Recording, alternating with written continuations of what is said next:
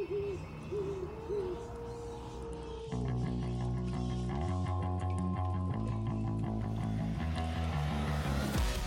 week on Log It, we discuss Beetlejuice, Michael Keaton, Tim Burton, Danny Elfman did the soundtrack. I actually didn't double check that. I just assumed He did. He sure Danny did. Elfman did the soundtrack. So many fun, cool actors in this. I was very surprised. Catherine O'Hara, young Winona Ryder. Andy is with me. We are recording and actually have it all set up. How's it going, Andy? It's going. It's going great. It's going great. Good.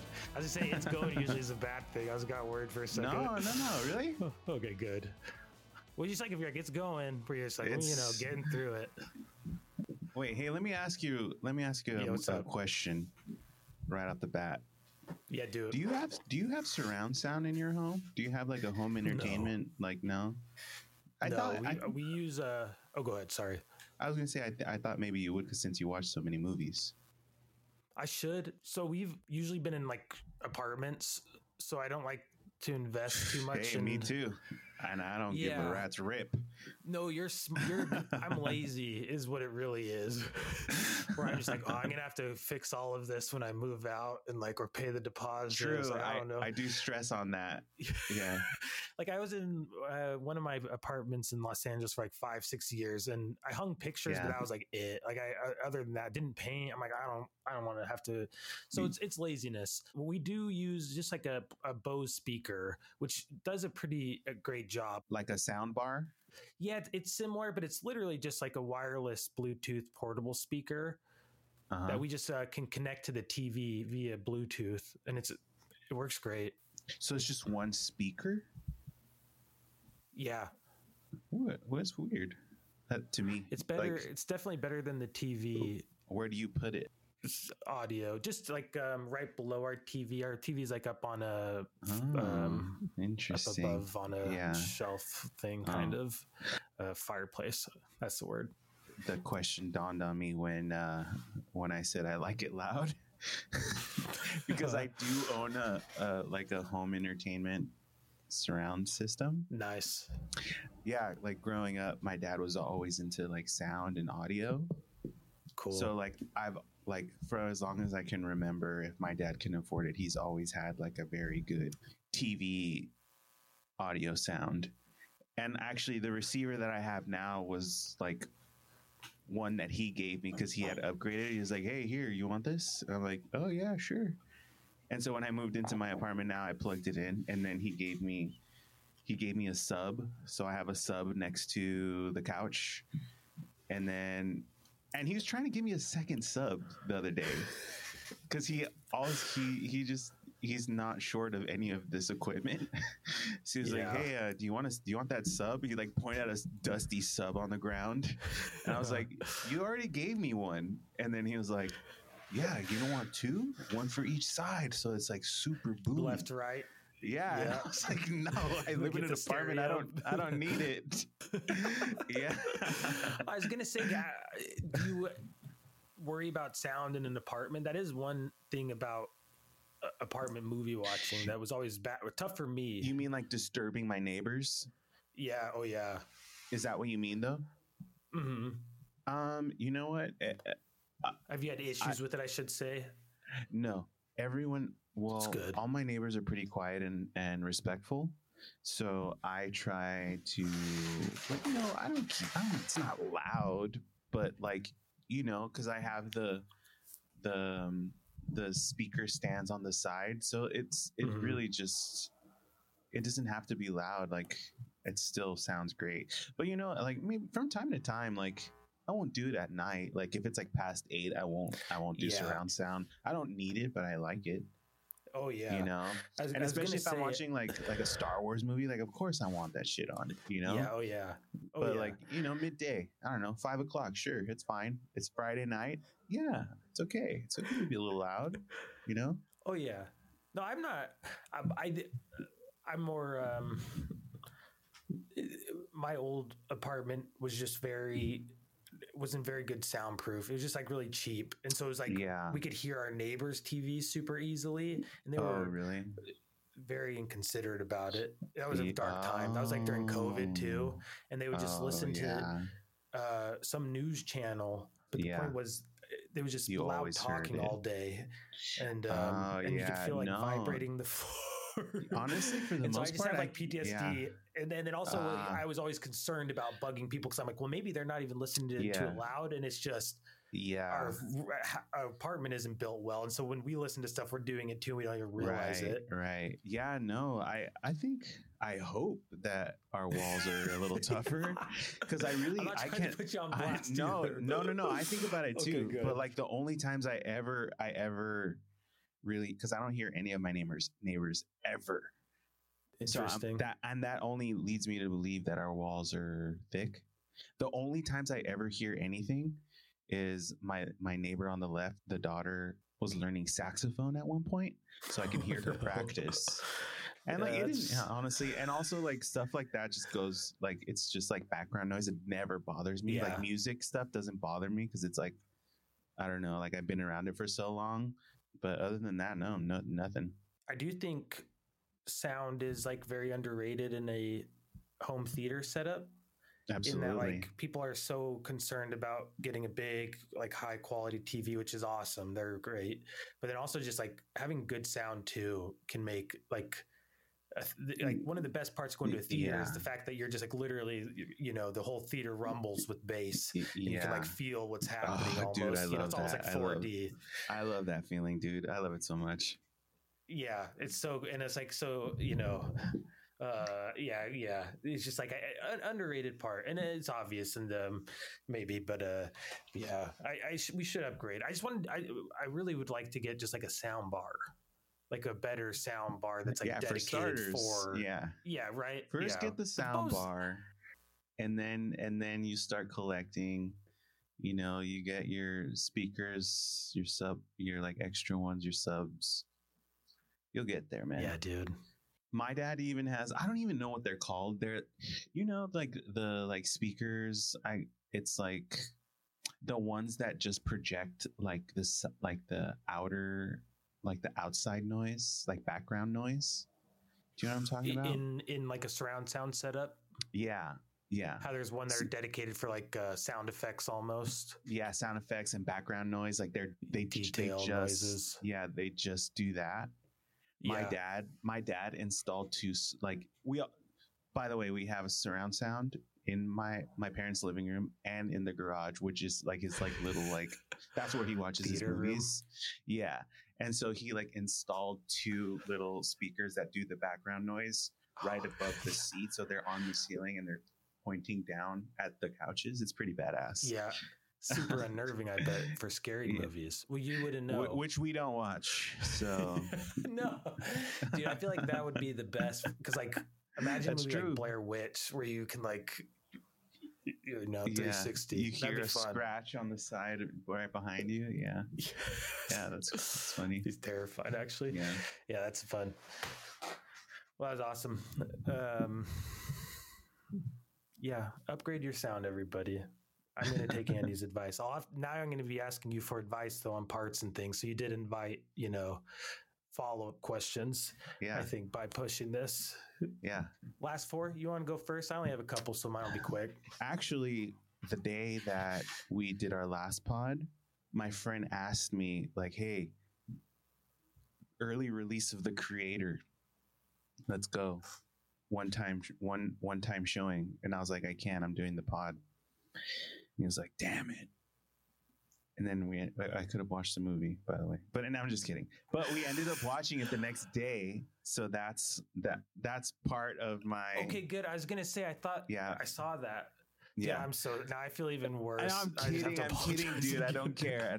I'm kidding. Okay, good. I'm so sorry. So we watched The Creator.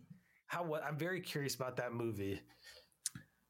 I don't want to tell you much. I just want you should just watch it. Yeah. All right, cool. That's a great recommend or a great review. But I did have a good time. Good to know. I like that director a lot.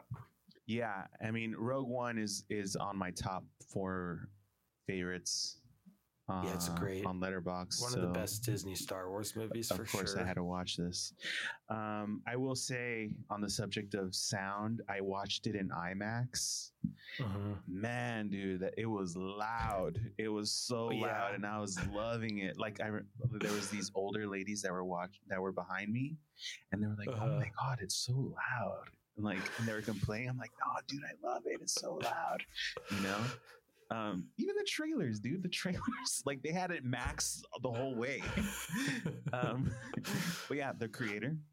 And then I believe the next day we watched Dumb Mummy, same friend, movie theater, Dumb Money, which is about the GameStop 2 years ago, the GameStop I'm blanking. Stock explosion. Yeah, the stock explosion of Reddit, the Wall Street bets. Yeah, phenomenon. Also, not a bad movie. The last movie I saw with Paul Dano was The Batman, so it's nice to see him again. You know, I was gonna say I was excited to see him doing something. Yeah, he's becoming that actor where doesn't matter what the movie is, if he's in it, I'm gonna watch it just because he's proven himself as a good.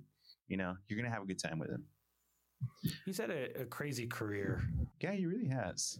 And then yesterday, I watched the newest Ninja Turtle movie, Teenage Mutant Ninja Turtles Mutant Mayhem. The animated one? Yeah. Is that it's right? Pretty good. Have you seen it? It's awesome. No, but I've actually heard good things, weirdly, or surprisingly. Yeah, it was way better than I thought it would be. The music was good. Lots of old school 90s hip hop stuff. And they depicted the turtles at they were real teenagers. They just the attitude was very angsty, as opposed to the original ones. They were just full on adults, you know. But yeah, it was good. I liked it. Did you watch the live action Teenage Mutant Ninja Turtle? 80s ones, right? Yeah. Those are the ones I'm talking about. Yeah, I loved those. You did? Okay, yeah, me too. Cool. Yeah. I did. But you know what? I've been meaning to rewatch because I haven't seen it in a while. But my memory has bits and pieces of it that I enjoy about it. But I do need to rewatch. And I didn't realize because when I looked it up, and those movies came out before we were even born. Yeah, late 80s? Early, yeah, mid to early 80s, I think. Yeah, because I think the third one. Let's check here. The third one might have came out even before 89. Because are you 89 or are you 80? 91. Oh, dude, I thought you were older than me. Sorry. Hey, I'm at that age now where I'm not sure if that's a compliment or an insult anymore. I just kidding. I don't care. Oh wait, I guess we're right. Donatello. You're right. 1990. I was going to say, because I kind of remember the second one coming out, which must have been 93 or 4. I bet. So then I must have been looking at a different movie. Interesting. Or maybe sometimes, because sometimes, yeah, this isn't it, dude. What the? I knew there was something off. Was there an 80s one? I thought so, because there was a few. There was 2 or 3 weird ones. I thought, but maybe it's just one. Is this are we having a Mandela effect live? So the first one was 1990, second one was 91, and the third one was 93. There wasn't any before that? It doesn't look like it, not that I can see. So the first feature film of the Ninja Turtles was 1990. Ever, animated or live action, it looks like. Before it must have just been the cartoon and comics. So when I was researching it yesterday, because I've noticed Spotify does this too. Sometimes you want to search a record or a movie, and the year is off. I was actually on my Vizio TV. I was searching through just the normal, the search from the actual home. The home screen, and it's in 1980, and I was like, holy shit, I didn't realize it was that old. And I did question it. I questioned it, and I was like, well, I mean, if it says here, you know. But good thing we figured that out. They feel very 80s. I mean, coming out early 1990, they're basically 80s movies. Yeah, made in the 80s. Have you ever read the comics for Teenage Mutant Ninja Turtles? No, I know it was a comic book first, right? Yeah, I guess they're like super dark. I've heard. Oh, really? Yeah, like it's like the No. cartoon made it into like a kids show, but originally it's like supposed to be really like dark and kind of twisted from what I've heard. Oh, no. And it's kind of like hyper What? violent stuff, I think. But I'm talking out my I gotta, ass a little bit. I think I watched a YouTube video about it once. I'm gonna look out for that once when I go to Frankenstein's next time because they have a bunch of comics dude. there. If you can find See like what old they have. cards, so kind of cool. I kind of want to check them out since I heard that. All right, my last four, real quick. This was actually previous, and I just totally forgot to log it. And like Ian says, if you don't log it, it's just out of my brain. So it happened this time. True. Mm. I watched a new movie called No One Will Save You. I believe it's on Netflix. Oh, that sounds familiar. It was really cool. It's a horror movie. I won't say too much about it because it gets pretty wild, but it's essentially an alien movie. Oh. And I really liked it. It was really fun. I don't know much about it, but it was if you're looking for just like a fun, scary movie and you like alien movies, it's a good alien movie. How scary? Pretty scary. Really? Yeah. Yeah, it was pretty freaky. I think I can handle an alien horror movie for some reason. Yeah, I'm gonna watch check it out. It's fun. It's definitely fun too. Like we were having a great time with it. It's not just like depressing horror. It's definitely just kind of wild in a fun way. Yeah, I think maybe the reality of like a murder, like there are murders in the world. Yes, you know, like to me, they're that's aliens, Andy. Right, but I've yet to see one, and I might not ever see one. Hopefully not. But just kidding. You know, well, not really. Do you believe in aliens? I do. Yeah, me too. I do, but I don't know in what level. I'll still watch the movie. It's good. Know. And I feel less scared of an alien than I do of like a slasher. Yeah. Let me know what you think. I won't say too much, but it's very fun. Reminded me a lot of other horror movies. Like there were lots of bits and pieces that felt like borrowed in interesting ways. So I wonder cool. Whatever that'll do. So after that, I watched King Kong versus Godzilla technically, but I already did that last week. And then I did Beetlejuice just today. And I really enjoyed it. You've seen it before, right? Yeah, I have, but I'll be honest. So growing up, this one, I was never a big fan of like gross out kind of like slapstick horror where like anything kind of like disturbing in a funny way was confusing to me.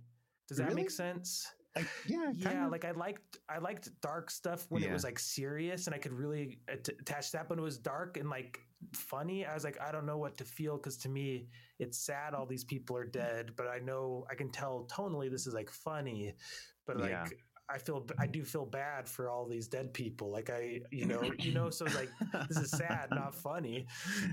So I just couldn't quite see the humor in it. And then I think honestly, I know Michael Keaton is beloved for this, but I also was just like super grossed out by Beetlejuice in general, like the character. Really? Dude, you know what? He disturbed, which is the point, and I like now, but as a kid, it was just not fun, disturbing. So does that mean you kind of you didn't really watch it throughout? This is one that was definitely on the periphery where I'm sure I did sit and watch it at least a couple times growing up, but it was one that like never was like really. Oh man, do you know what? I had a feeling. I kind of sensed that because when I said it, you're like, okay, you know. And then I had mentioned other movies, and you seemed more psyched about the other movies, and I was like, let's do the other movies. Like I'm down for either because I felt like, oh, there's something about this movie that's I feel like you don't like. So it's not. Yeah, it's actually. So I don't want to be mean ever. Dude, so I don't ever just want to come out and be like, ooh, that's not my favorite. But I like watching movies. Like I was happy to come back and have to like revisit this with the new perspective and like really sit and be like, okay, what? Because it's always one where it's like, nah, do I want to watch Beetlejuice? Like, nah, you know what I mean? Dang, that's crazy. This is just one of those ones that you just never could get on. Like I've got plenty of those where I'm like, I don't get it, exactly. but everyone gets it. I've nothing against it. Like I love Tim Burton. I love Danny, like, and I loved like Edward Scissorhands, which was like very contemporary to this and very much in the same like kind of style. I love Nightmare Before Christmas, which is borderline, you know, very similar. And so it's just like, and maybe Michael Keaton just grossed me out too much. Maybe that really was the core of it, where he was just like, and scared me. Like I could tell he was like not a trustworthy person. Yeah. Well, dude, same thing with me actually. Cause like, again, like I never really like watched scary movies or like had an urge to watch them. And when they kind of fell on my lap, like they did make me uncomfortable. And like this movie for sure made me uncomfortable as like a kid and as a teenager. I'm like just this guy's like demeanor is just making me nervous. Like, you know, like even though it's not completely like a horror movie, like I still felt uncomfortable. But now as an adult, seeing it, I just recently saw it maybe like a year ago for the first time, like as an adult, and like, dude, everything about it made me laugh. I'm like, I did not realize how funny this movie is, which is why. And again, like comedy is like one of my favorite genres. So like, of course I'm going to like this movie. So, but anyways, it's hilarious. Yeah. So funny. It's insanely funny. When I was a kid, I think it was kind of sad to see humans. I felt bad for the people in the house too, where I was like, those are the ghosts, like they're the bad guys, right? Like, like shouldn't, you know? And so as an adult now and I'm married, so I was like, okay, I related a lot to the couple in the house who just wanted to like exist in their house, and they're like, hey, we're dead and this is kind of like awesome, like I have time to do all this stuff now, like I can do my model building. It was it hit a sweet spot that as a kid I had not developed taste for yet. And so I just really appreciate it on a major new level. As a kid I can see this movie being like, it's easy to think like, Beetlejuice is the bad guy, but watching this, by the way, I just watched it like no more than like 2 hours ago. I finished it. Yeah, same. So like what I summed up is like, if this felt like an anti-horror movie. Like it, like the living people were the bad guys because they were trying to like monetize the dead, like trying to figure out, like we discovered how to see ghosts, like let's figure out how we can cash out on this. So to me, they were the bad guys. And then Beetlejuice is kind of like an antagonist, you know, like he is the bad guy, but also not really, because he's still trying to he's trying to get rid of these people too, but in his own way, in his own selfish way, you know, and then also like get like pretty much like be dead, you know, because he's tired of just roaming around.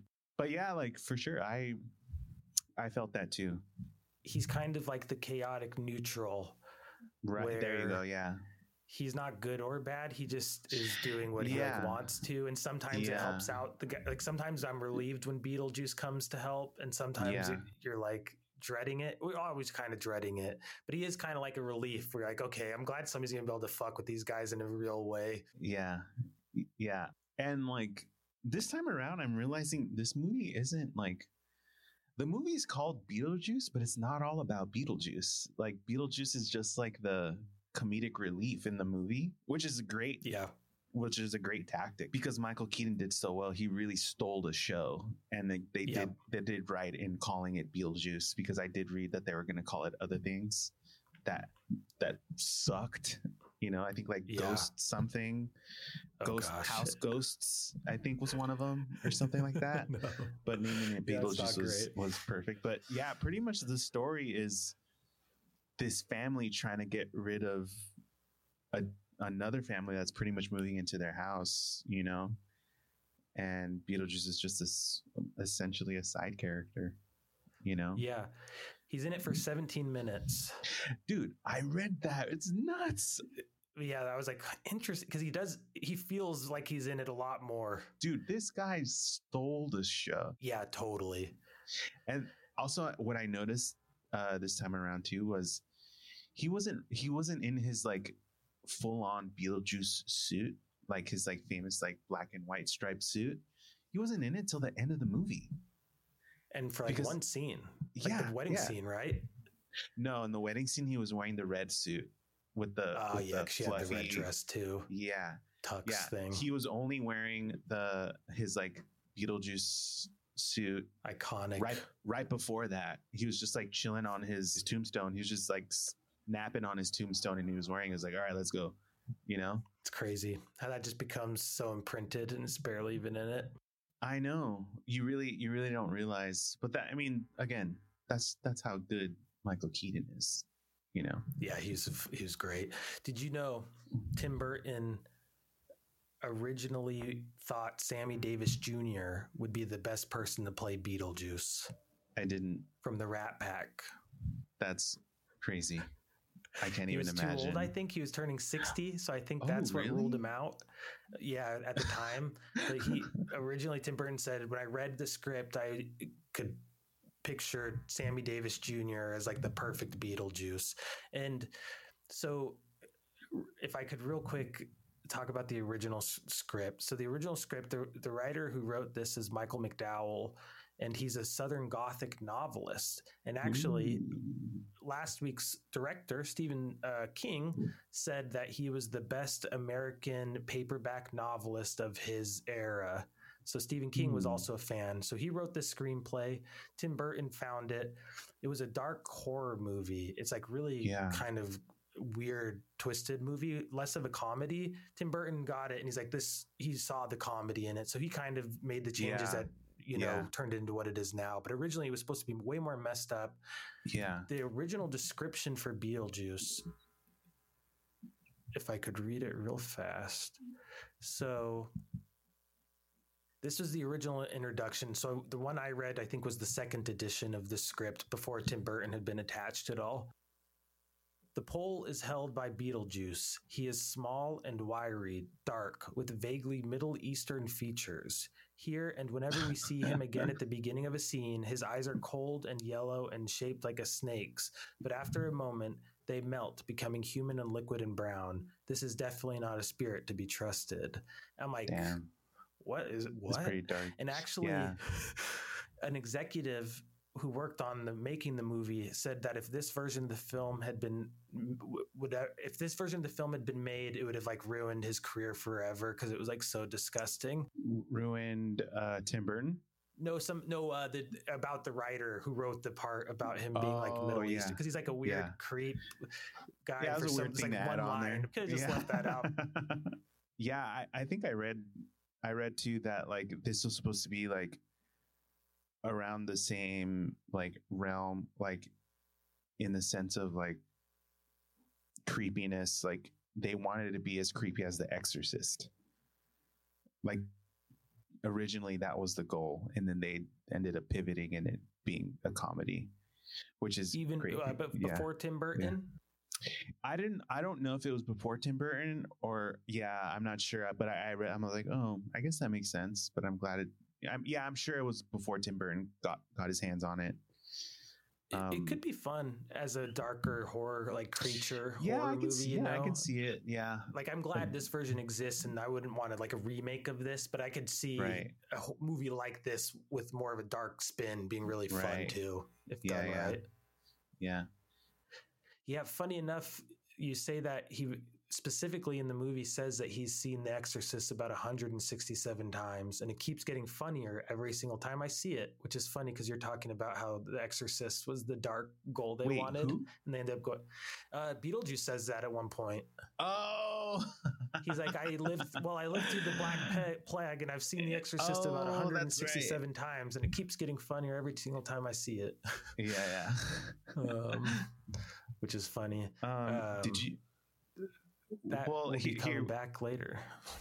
Let's Yeah, I got a lot to say about this movie. Yeah, please take it. I've got a lot this of notes, is your movie. dude. I fucked you over last time. I want you to run with it, man. No, I wanted to be equal. So like, no. I'll chime in for sure. Yeah, but I'm excited to hear like you picked it. So I mean, yeah. Well, let's talk about the intro. Okay, perfect. I want to talk about the music first. You know. Okay. Again, a lot of people really love this movie, and like there's a certain type of person that we know, pumpkin first girls that love this movie, and like this is like I feel like this is top of the list, like everyone loves this movie, and like going into this, I'm thinking about all that stuff, and I'm thinking about Danny Elfman because I love Danny Elfman, and I'm excited that I'm pretty much. Not only am I watching something that I enjoy, I'm not only doing that, I'm like putting on my favorite record and listening to my favorite record and watching my favorite movie at the same time, which is like very rare. So like as soon as the movie starts, it's theatric and like whimsical, and like I don't know if you know this, but before this movie, like Danny Elfman, he had only done Pee-wee's Big Adventure. Oh wow. So Pee-wee's Big Adventure, like, of course, like it has going into that, like there's an idea already, like Pee-wee Herman is an established character. Everyone knows who he is. This is the direction we want to take for like, when it comes to music. Right. So Danny Elfman had kind of like a road that he needed to take. And in this movie, it was kind of like a free for all. Like, okay, this is a new idea. This is a new character. You watch this movie and you get to decide what are the right sounds to make this movie come together. And like I was watching this like short video about Danny Elfman talking about this movie and writing the score.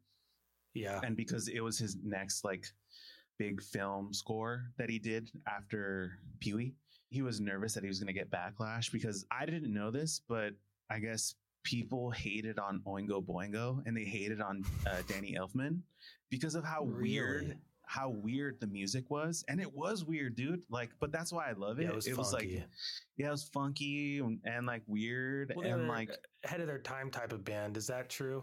Yeah, absolutely, dude. Even to this day, like I listen to, I'm like, who writes like this? This is nuts. Yeah.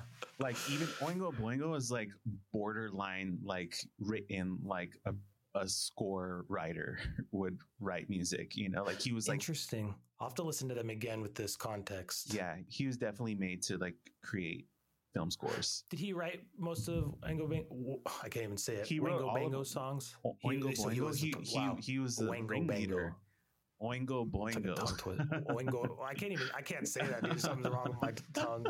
Oingo Boingo. Is that right? Oingo Boingo. Oingo Boingo. Yeah. I'll call it like Wango Bango or something. Oingo. That's tricky. Anyway, sorry to derail. But yeah, so like, that's like, sorry. Like Danny Elfman has like anyone else, he has his favorite like musicians, his favorite film scorers, and because he's older than us, like his heroes were from like the 70s and the 60s, and like all that stuff is very like traditional classical stuff. Like everyone kind of stayed on the same lane, but then because Danny Elfman was like had Oingo Boingo, and he kind of was like had like a punk edge to it, he put that into his music, and he was afraid that it was going to get backlash, like into his film music, his because film scores. Interesting. Yeah, because if you listen to it, it is like it's still pretty bonkers. Like no one writes music like that, Yeah, it's not full Danny Elfman flavor yet, but it is. No, it's weird. I really enjoyed the soundtrack. I'll just say that I thought it was a lot of fun. Yeah, so like the opening scene, like you can just tell like the like his like musician like band brain and his like score brain was like definitely working together to like come up with something new. You're like, oh, cool. But just like the and then like the camera shot kind of just like weaving in and out of the town that's So about fun. that has no idea what's gonna happen, and like Yep. it just felt like you're watching a circus, like you're watching the beginning of like a circus show. You're like, oh, something's gonna happen, and like they're preparing us for like what's to come. But like I really love that intro. Like it really does like get you ready. It pumps you up. You're like, all right, yeah, we're ready. You know? I feel like the whole soundtrack is that vibe to me, where I just like, oh, this is like, there's fun stuff. Like circus, I think you might have said. I think that's a good way of like feeling, where it's just like, you know, there's going to be action. There's something's going to happen. Yeah. I liked it. That was great. I also love how it fades into the miniatures. I'm a big miniature fan. I thought that was a fun transition and a good foreshadow to the level of inception of that's going to happen with the town and just the miniatures and people shrinking and growing. Yeah. Also, like watching this, like, don't you think? Because this came out in 1988, and Batman came out in 1989. The Tim Burton one, right? Yeah. So he did. So Michael Keaton did two Tim Burton movies back to back one year, and then next, which is nuts. But watching this, didn't it make you think like, dude, this guy can play the Joker? Like, no, but yes, now 100. Right? He's almost. Oh yeah, he's already so close. I'm watching this. I'm like, dude, he's pretty much the Joker right now. He's just insane, crazy, like ADHD, like psycho. That's just like. Pretty much insane, just an insane person, just saying whatever's at the top of his head. Like it gave me like Joker vibes. And I guess a lot of that was improv too, right? Yeah. From what I heard. Yeah. Like a lot of Beetlejuice's lines were just him freestyling. Yeah. Did you know that that Michael Keaton was a stand-up comedian? No, I didn't.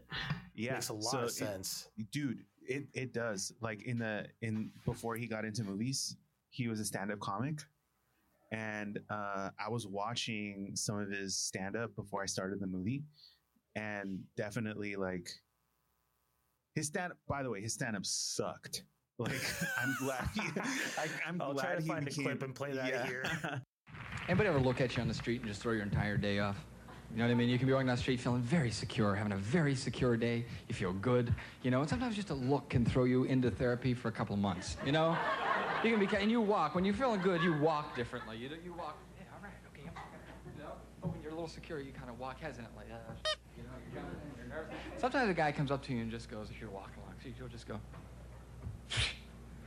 what?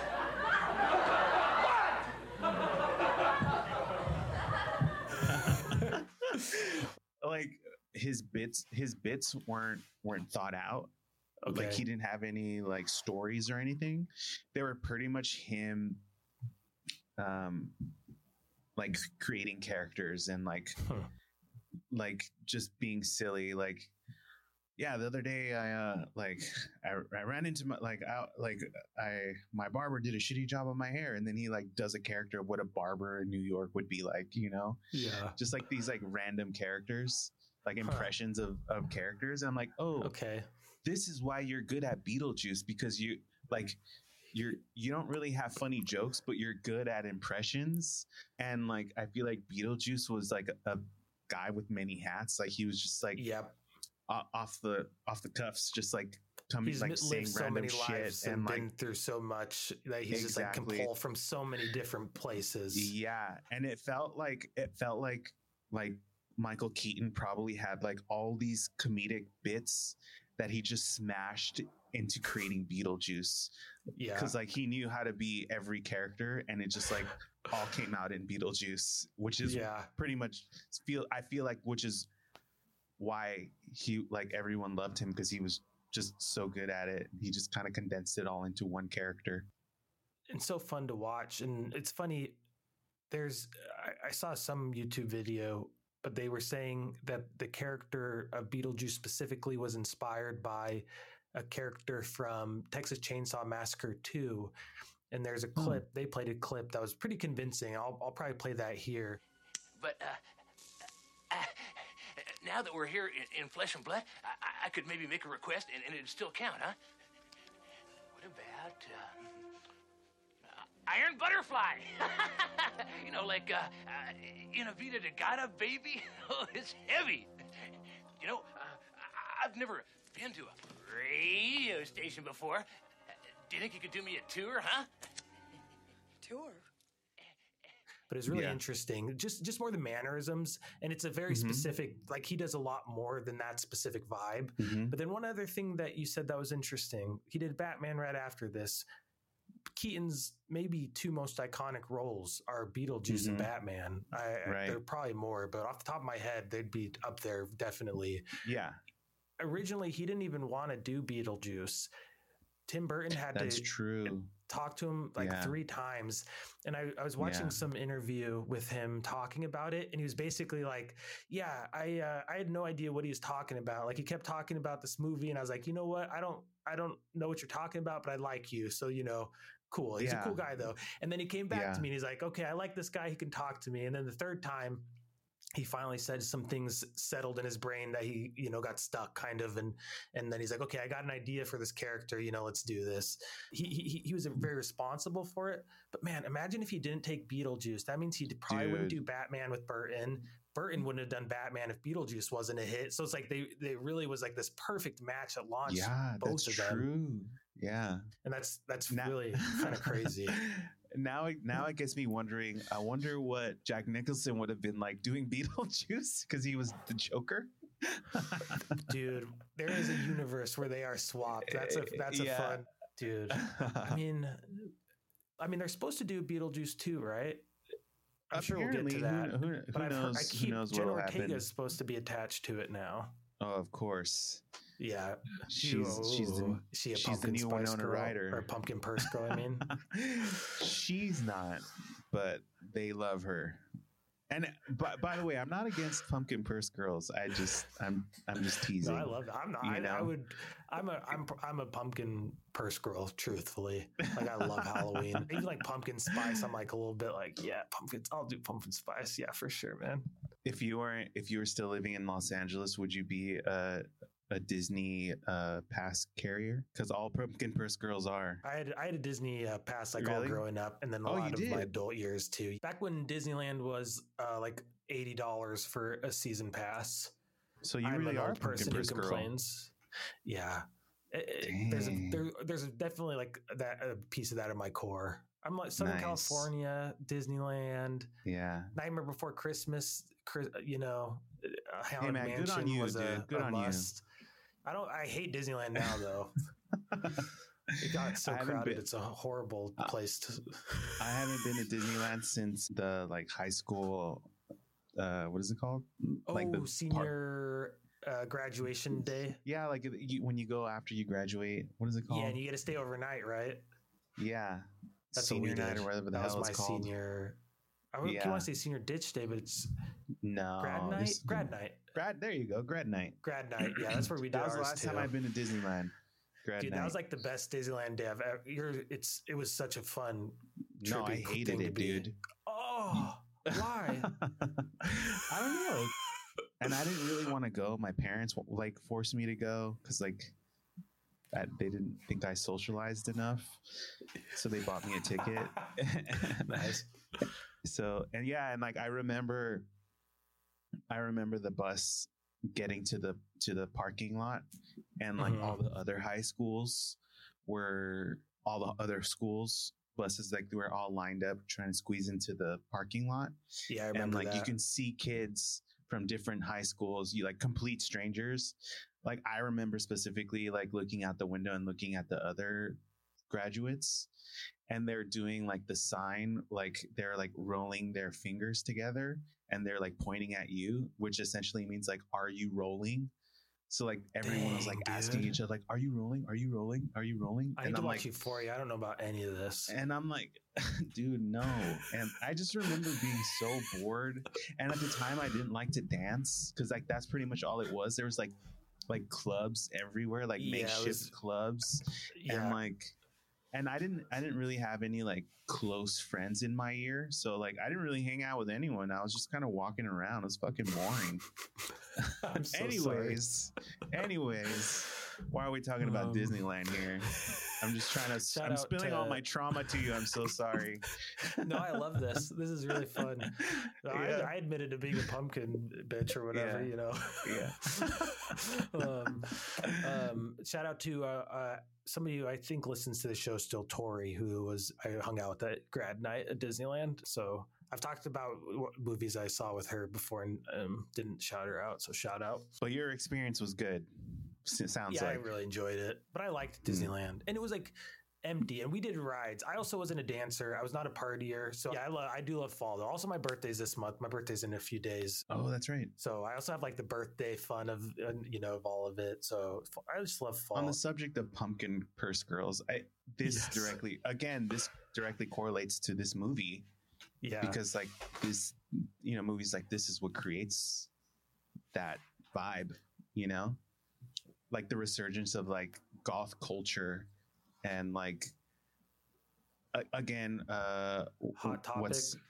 What's the name of the girl that played Wednesday? You just said her name, Jenna Ortega. Jen Ortega, yeah. Yeah, like the new Wednesday series that came out, a year or 2 years ago. Like is that already? That's crazy. Yeah, it seems like it, right? Yeah. Like that's also like another resurgence of goth culture. And that's a big part of this. Like, that's what I enjoy about this movie a lot too. Cause like I was never super into like goth stuff, but like growing up, I was always into the Cure and the Smiths. I mean, that's all like, arguably like new wave, but like the look vibe was goth. Was the for vibe sure. Like, yeah, like I'm not going to tear apart what goth and what's new wave, but anyways, for musically, yeah, it's completely different. Interesting. But I will say that I did read that Lydia Deet's character was inspired by the girls at a Cure concert. That's hilarious. Which is prototype pumpkin purse girl. And she is. I mean, she's like literally all black. Yeah. Hates everything. And because I guess apparently Tim Burton went to go see The Cure. And he's like looking around and he's like, oh, all these girls are dressed pretty cool. Oh, you know what? Maybe this is what Lydia should look like. Interesting. He looks like the Cure lead singer now that you say it. His hairstyle. Robert Smith? Yeah, I never connected it, but he does the big, just like black hair, kind of just like flopping over, sticking up, I'm into kind it. of. Yeah. It kind of reminds me of that anyway. Yeah. It's funny, in the original screenplay, real quick, they were supposed to be two girls, Lydia, and then she had a younger sister. And I think they basically combined them because one was supposed to be more like their parents, where she was kind of like a New York socialite. And then the daughter was just like a full like flower child who's like, I don't like any of them. I'm different. So I like that they combined them, where she was a little bit of a shitty New York girl, but in a cool way. Like she owned it in a fun way. Yeah. She was still like a privileged brat a little bit, but also had heart and clearly had empathy and was human, unlike her parents. Yeah. I mean, no, that's not fair. I like the dad a lot. Yeah, I like the dad too. Love Catherine O'Hara's performance. Yeah. On that subject, like there is one detail that I thought was funny. I mean, like the subject isn't funny, but when they're all sitting on at the dinner table, that their first time eating in the house, and the dad's like, don't worry, honey, we'll make you a dark room soon for you to hang out in. And then she said, my whole life is a dark room. And like clearly this girl's depressed, severely depressed, and like their parents just didn't notice at all. I'm like, oh my God. Yeah, I don't know. I really do love her character. She's so good. Yeah, and then like, still on the subject of like goth culture and like punk and new wave. I was reading too that when Winona Ryder was only 17, like 16, 17 when she filmed this. Cool. Yeah, and so she was still in high school. That's crazy. I know, dude. And apparently she wasn't very popular. She was like a little nerdy in high school. And then when she did this film, she thought, oh, like maybe like I'm gonna be in this big movie. Maybe now I'll be cool. Like maybe now like I'll be accepted by my peers. And once this movie came out, they still made fun of her. Like they were like, call her a witch and stuff. And like it didn't work. Still stings. It is a very cool role, and in the long term, I'm sure people got it. But I could see this still backfiring if you're the weirdo. That's really sad to hear. Yeah, I know. It bummed me out. And like, what's funny about that is like, let's think about that, and let's think about Wednesday Addams' character. Like Jenna Ortega is like on top right now because she's weird and quirky and witty and gothy. You know, like. In the 80s, like the goths were nerds still. Like people made fun of goths. It sounds like I wouldn't even thought of that. But I mean, really though, I mean, think about like you're saying how Jenna Ortega is received because of the same things that it sounds like alienated her as a kid. Just to like stay on like brief on this subject, like I feel like right now and specifically, like there's.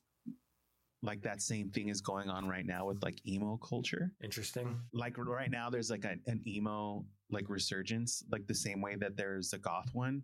Cause I feel like 10 years ago, the same way Winona Ryder got picked on for like doing this goth role and she was like quote unquote a witch. The same thing like 10 years ago with being emo, like you would get made fun of for being emo. And now it's like everywhere, and there's like emo nights, and Sad Boy is like a weird.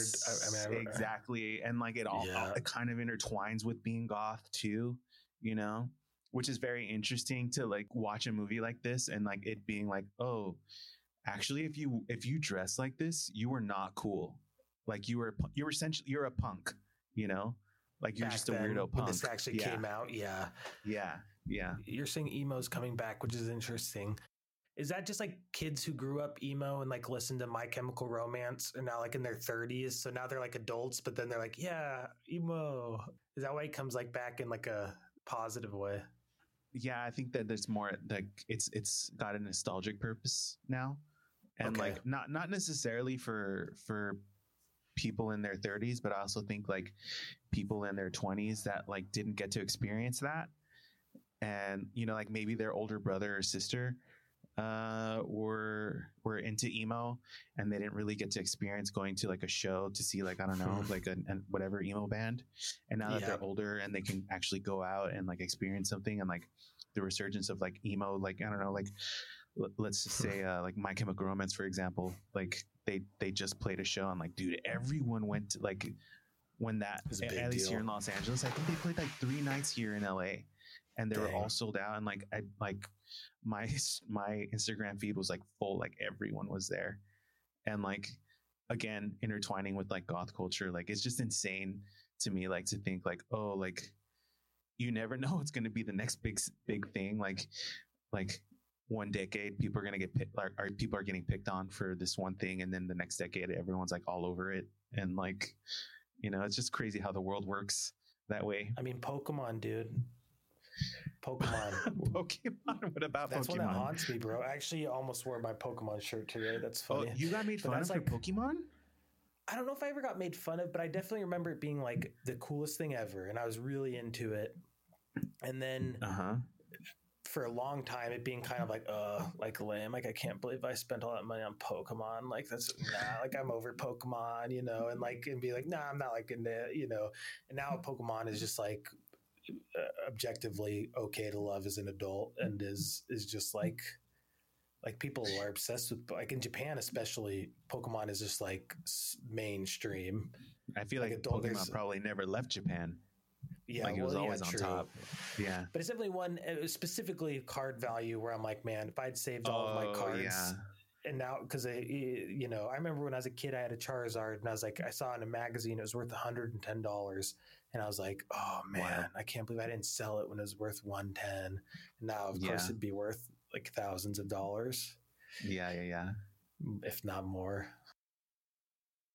Just like what you like, everybody. That's the real lesson, and it'll be cool eventually. And then when it's cool, have your moment. even if people make fun of you for it. In high school, I got a milk carton thrown at my head, and it was a metalhead and he called me an emo F word. He threw it at my head and he called me an emo F word. Messed and up, like dude. now, like, dude, no one would ever do that. It's wild. That's like a hate crime. Yeah. Yeah. I can't believe you got somebody threw an egg carton in your head. I mean, not an egg carton, a milk eggplant. carton. I wish it was an eggplant. Nowadays, I'm sure that's a TikTok Eat thing this. or something. Yeah. That's funny. Let's talk about Gene Davis real quick. Yeah, please. Which character does she play? No, she's the Alex wife. Am I saying her name wrong?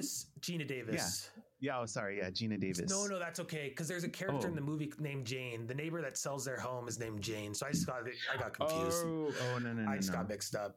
I'm sorry. You're right. Davis. Gina Davis. I love Gina Davis. Dude, love me too. her. More so now than ever. A League of Their Own. Dude, I was just gonna say, love that movie. Are you like, okay? Let me lay it out. Yeah, please. So take it. So watching this movie as a teenager, I'm like, dude, Winona Ryder is such a babe.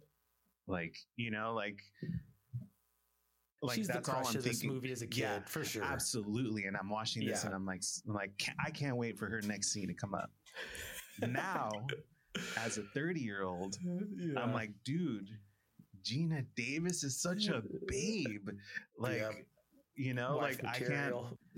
Yeah. And it's just so funny to think about rewatching some favorite movies and as an adult, you're like, oh, I never noticed how attractive the mom was, or I never noticed, I thought she was just kind of the normal mom character, and now I'm like, oh, she's also awesome. yeah, and I fell in love with her again in A League of Their Own for sure. Not only do I love baseball, everyone in that baseball movie was a movies babe too. Yeah, baseball movies are great. Watching that movie made me realize, I'm like, oh, you know what? As a kid, this would have never crossed my mind. And now as an adult, I'm like, whoa, all these girls are babes. Catherine O'Hara too her character is really annoying. True. But she on purpose. Yeah. She's hilarious. Got to shout out Catherine O'Hara in all of the Best in Show. What's his name? Best in Show. Christopher Guest movies. She's amazing in those, and those are just all classics. Home Alone. Waiting for Guffman. Home Alone. Yes. Yeah. I always forget she's the mom in Home Alone. Yeah. She was on top for a minute. Yeah, she's awesome. Yeah. And still killing it with that show that everybody likes. What show? The Canadian one where she's married. Oh, Schitt's Creek? Yeah. Schitt's Creek, which is great. I've seen a few episodes, but I know it's just in general, it's a major hit. Yeah. And dude, and her outfits in this movie too they're she's got a wardrobe change in every scene, and they're all a hit. But she's goth socialite because they're all black and white and match her lipstick, and her earrings are cool, rustic, creepy looking. Yeah, I love when she has the sideburns that are spears going up her cheeks. Sideburns. Snakes, yeah, those are sick. I loved that. Yeah, I love those. Yeah, she's great. The principal from Ferris Bueller as the living father. I loved him in this. He was hilarious. Kind of played the same character in both. Yeah, a little sweeter in this one. He's more of a nice guy in this, but the whole joke with him is the whole movie he's trying to relax. He moved out to the country to relax, and no one's letting him have a break ever. And it's pretty simple bit, but I liked it. Dad, Can't you see I'm relaxing in here?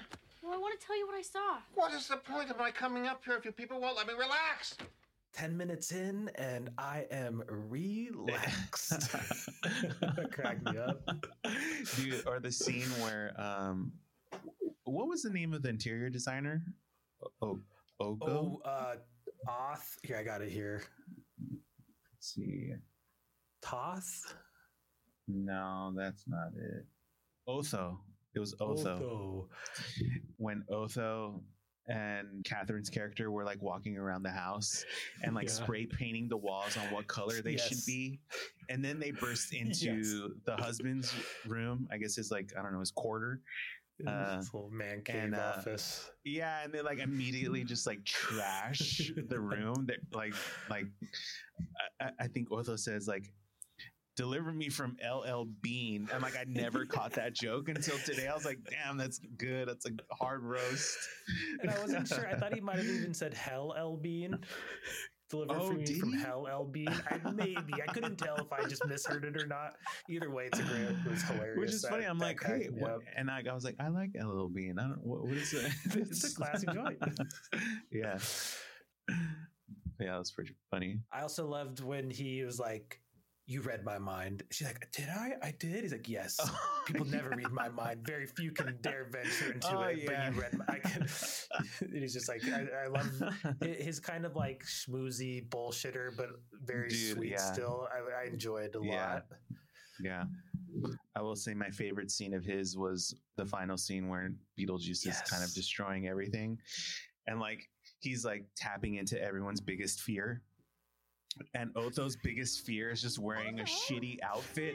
So he like snaps his finger, and like Otho just is in like an all baby blue suit, and he's just like, everybody's like being like, there's like just snake monsters eating people and shit. And then his suit changes. It is literally just like a blue 80s like tacky suit. It's not even that bad. And he runs in horror. That was hilarious.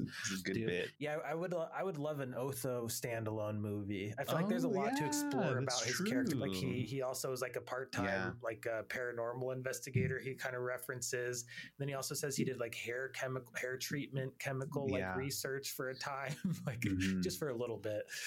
I can see him teaming up with Beetlejuice and that being some sort of like story arc. Wouldn't that be a fun movie, dude? I would really enjoy that. We should pitch that for the sequel.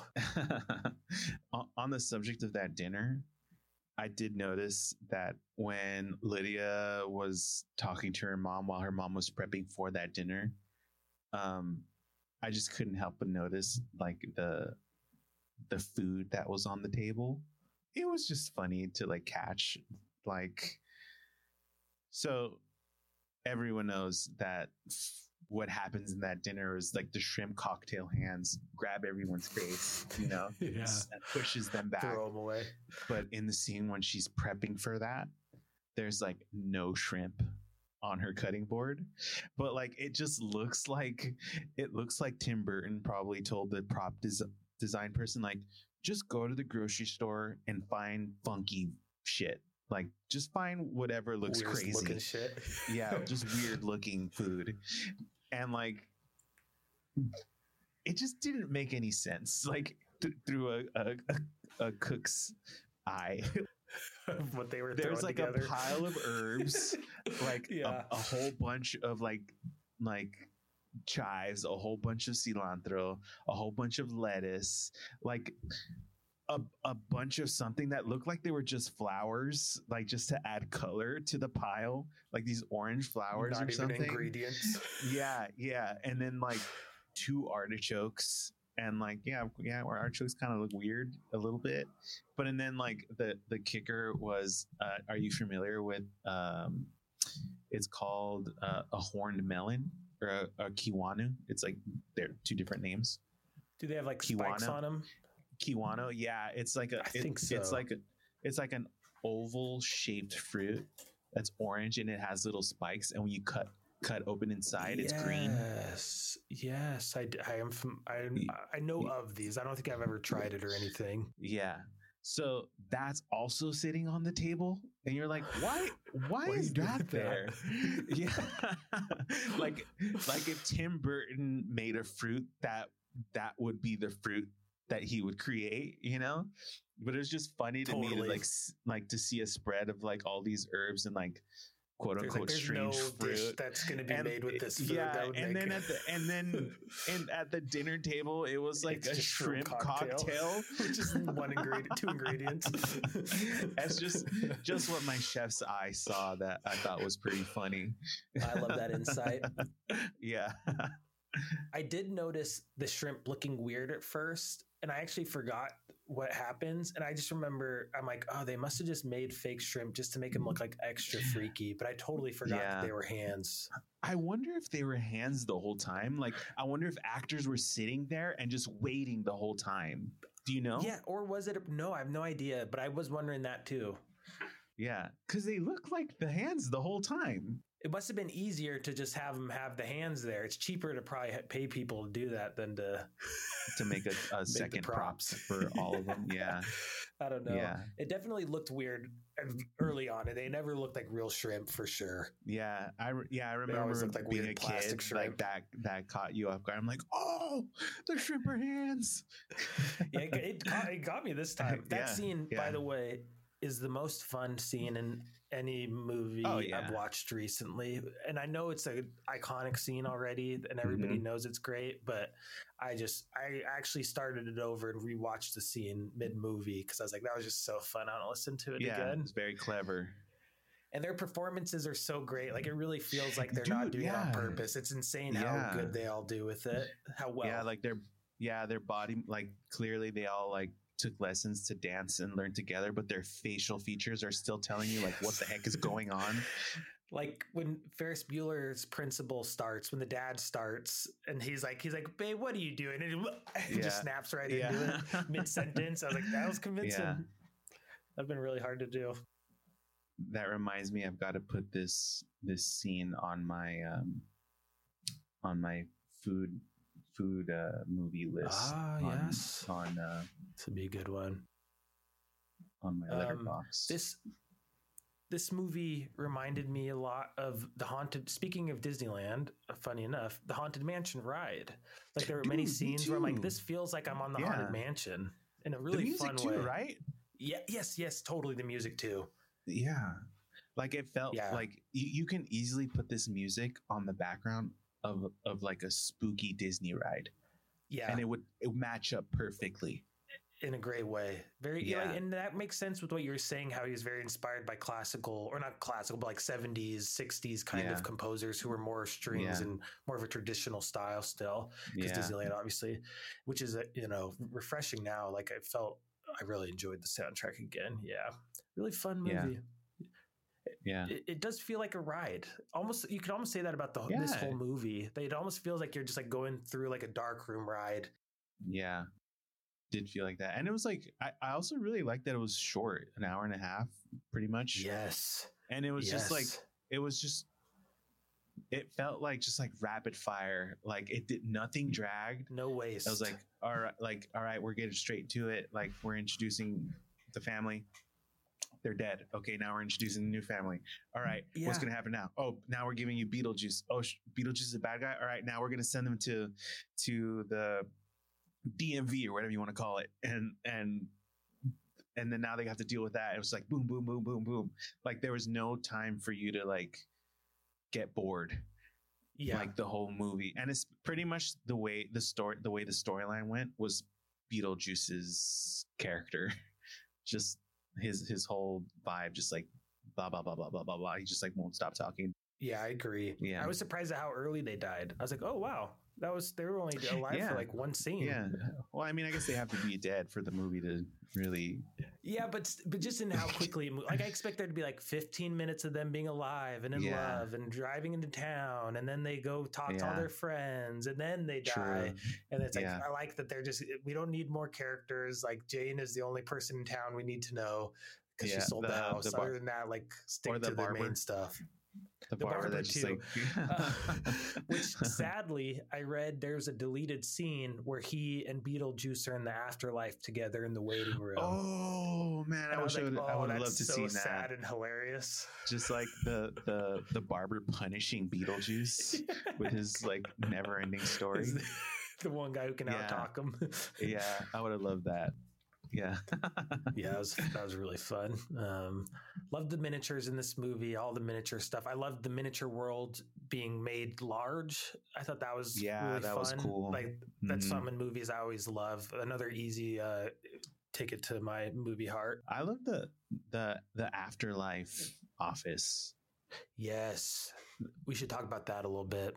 Yeah, that was like such a creative idea to come up with. Like, it's so funny. It's like really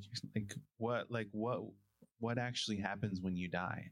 Like in my mind, I'm watching this. I'm like, oh, our bodies really are the vehicles that help us like navigate through life.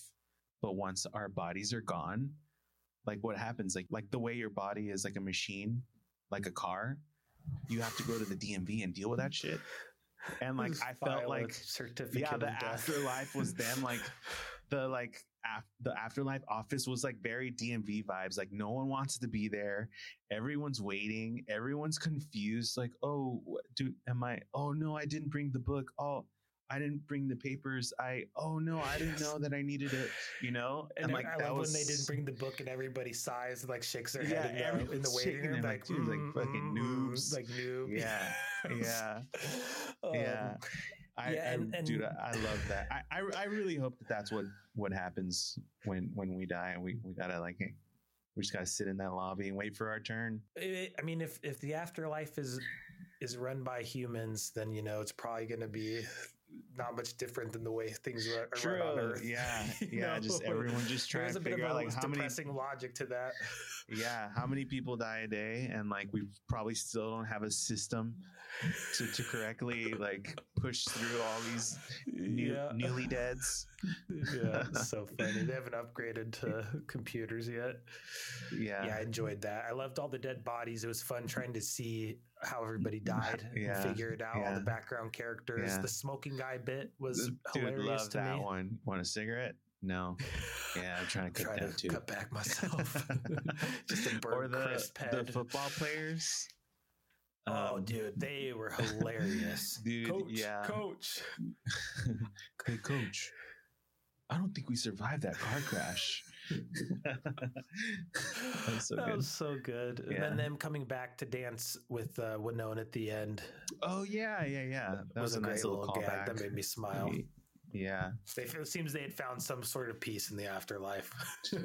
Yeah, I like that a lot. Or like, I also like that the football player saying like, I don't think we survived that car crash. Same thing with Gina's character. Yeah, Gina's character pretty much said the same thing. Like, Barbara. Yeah, I don't think we survived that crash. And like it kind of reminded me of like, we're not in Kansas anymore line. Just like, I don't think something's off here. I think you're right. Yeah, I really enjoyed those two lines. The writer of this, the guy that Stephen King said was the best paperback novelist of his time, he also wrote the novelization of the film Clue in 1985, which I thought was just kind of random and funny.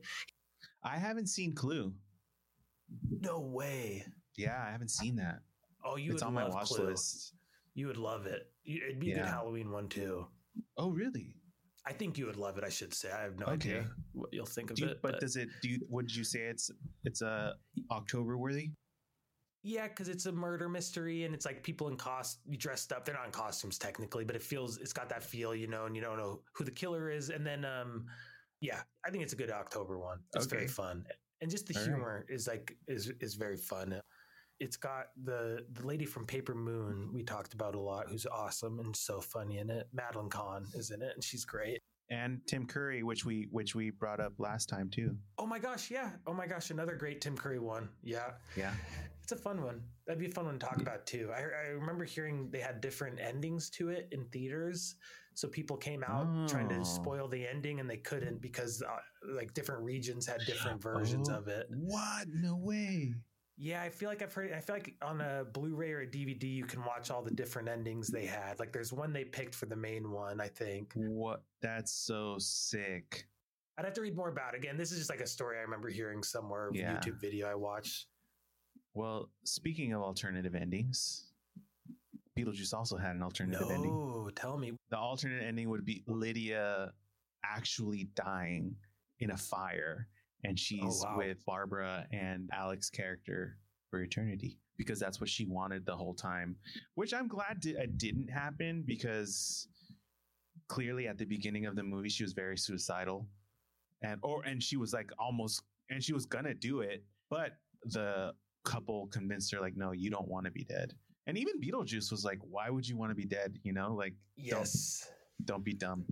Well, and they even have like an anti-suicide message in this movie, now that you mention it, because there's one point where somebody who cut their wrists holds them up and is like, if I knew what the afterlife was like, I never would have done this. The clerk.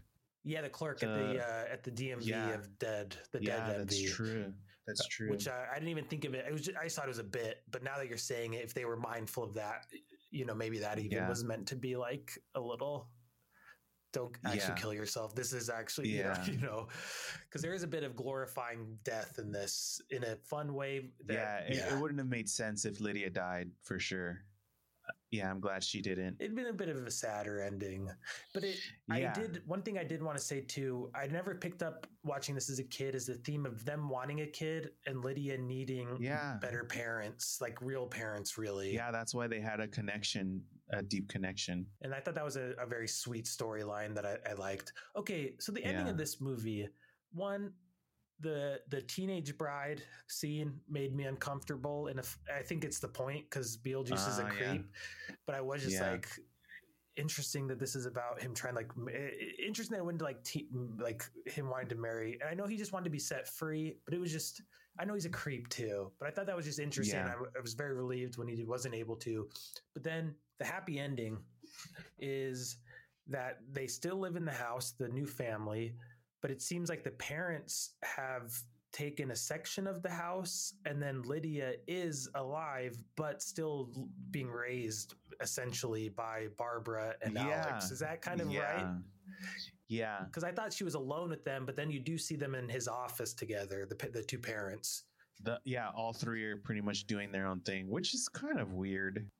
It was interesting. I liked it as like a fairy tale ending, but it was weird. It did seem a little weird. I was like, would the parents go along with this? But realistically, like, the parents still suck. I was like, there's no way they're not taking her back to New York just out of like spite, because they don't want her to be happy. Maybe the mom more than the dad. Oh no, I was thinking in the sense of like the parents didn't learn their lesson. They're still shitty parents, and the other couple are raising their child. That's better said. They don't deserve a happy ending. They don't. The parents. Maybe that's why it feels weird, is because the parents just get to even though they totally like exploited the dead. Yeah. Literally tried to exploit the afterlife and cash in on these poor people after they destroyed their house. Yeah. All right. Well, any last thoughts? I think that's it. I liked it. Reminded me of Edward Scissorhands. Reminds me of the one where their little girl gets powers. That's also a great movie, directed by Danny DeVito. I'm just blanking on the name. Oh, Matilda. I kind of want to say Madeline. Yeah. Matilda. Yeah. Reminds me of Matilda a little bit in a fun way. Bit. Yeah. I will say one more thing. Oh yeah, please. I did notice when I was doing research, apparently in 2019, someone created a Kickstarter to make a documentary about this movie called The Documentary About the Recently Deceased. In 2019, and it never came out. And like, I was like looking into it because they had like a Facebook page, and like people are still questioning, like, where's the movie? Like, it's been 4 years. Did they fundraise it?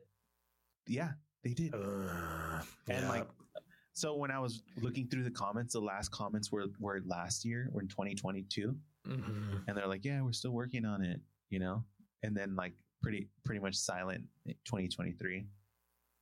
It's always shady with those Kickstarter things. Yeah. Never, But I mean, there's a really know. trailer, so there's like actual footage. They're doing something. Yeah. So maybe they're still working on it. So like who invited them to make it? Like the production or the studio or something?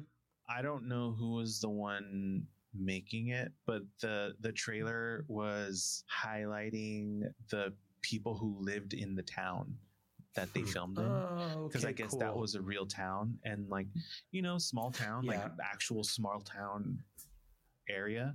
Yep. And everyone that lived there was just excited that a movie was being filmed in their small neighborhood. Cool. Yeah. So like that was pretty much the trailer. It was filmed in like Sherryton, Vermont. I think the town's name is, and the house was built for the movie, the house that the film takes place in, and was destroyed after. But everything else is like exactly that way. It's actually like a perfect little idyllic town. The bridge that they fell through was also built for the movie. Interesting. That was it wasn't a real bridge. Makes sense. I mean, guess it was eventually it was, but yeah. Yep, fun movie. Still love this movie. I love it more than ever, and I'm glad I got a chance to rewatch it. Anybody who's listening that hasn't seen it or you know hasn't seen it in a while, definitely revisit. It's a fun Halloween one. There's no, it's just the music, the vibe. Think of the Haunted Mansion, which I might go watch the new one of that tonight. Actually. Oh, yeah, it's good. I think you watched it. You liked it? Yeah. I'm excited for it. And this is the only movie I saw. Or this is the only movie that we've picked that my coworkers actually know of. Because like usually any other movie, they're like, oh, I don't know that movie. And I'm like, oh no, we're reviewing Beetlejuice today. And today everyone's like, oh, cool. You know? For the record, I don't do that on purpose, but no, I'm excited. I enjoy being on here, so I talk about it at work. No, good. Thank you. Push it. If anybody's listening from Andy's work, welcome and thank you. That's awesome. Next week, we are doing Angelo's pick. This is the movie that Beetlejuice himself has seen 167 times. This was not on purpose. We will be doing The Exorcist, the original Exorcist from 1980, I want to say. We'll have Angelo on. I don't know if we'll have Ian or Andy on or who. I am not going to be on because I'm not watching that movie. It's too scary. Not having Andy on. I doubt Ian will watch it either then, so it might just be me and Angelo. But anybody who's still listening at this point, thank you for sticking with us, and I hope you had fun. And favorite lines? Go ahead. Make my millennia. Love that line. There's one where she says Beetlejuice, and then he throws a zipper in her mouth, and then she opens the zipper, and then she says Beetlejuice again, and he goes, oh, and then he like pitches his hands and throws air at her face, and then it's like a plate, and then he goes, strike. I thought that was really funny. Or when his head starts spinning, he goes, ah! and like it's like uncontrollably spinning, and then he stops it and he goes, don't you hate it when that happens? Or like it's just like all these like slapstick stuff. Like I can't help but laugh. You've been to Saturn? I've been to Saturn. And then he stops like, wait, whoa, sandworms. You hate them, right? I love, dude, that cracked me up. I think I did most of my actual favorite lines already, so I'll do a new one. You read my mind. So few people are able to read my mind. They're just not open to the experience. Yeah. So pretentious. They're just not open to the experience was just like the punchline I did not see coming. All right, Andy. Thanks so much, man. This was awesome. Yeah. Thank you for having me. I double checked our microphones again. Mine is correct. Yours is correct. So everything should be kosher this time. If it's a fuck up, it's not me, I hope. Or me. Yes. Yeah. Yeah, please. Well, hope you enjoy this one, and I hope you enjoy the Exorcist one. I hope that's fun listening to it. Please go watch the movie.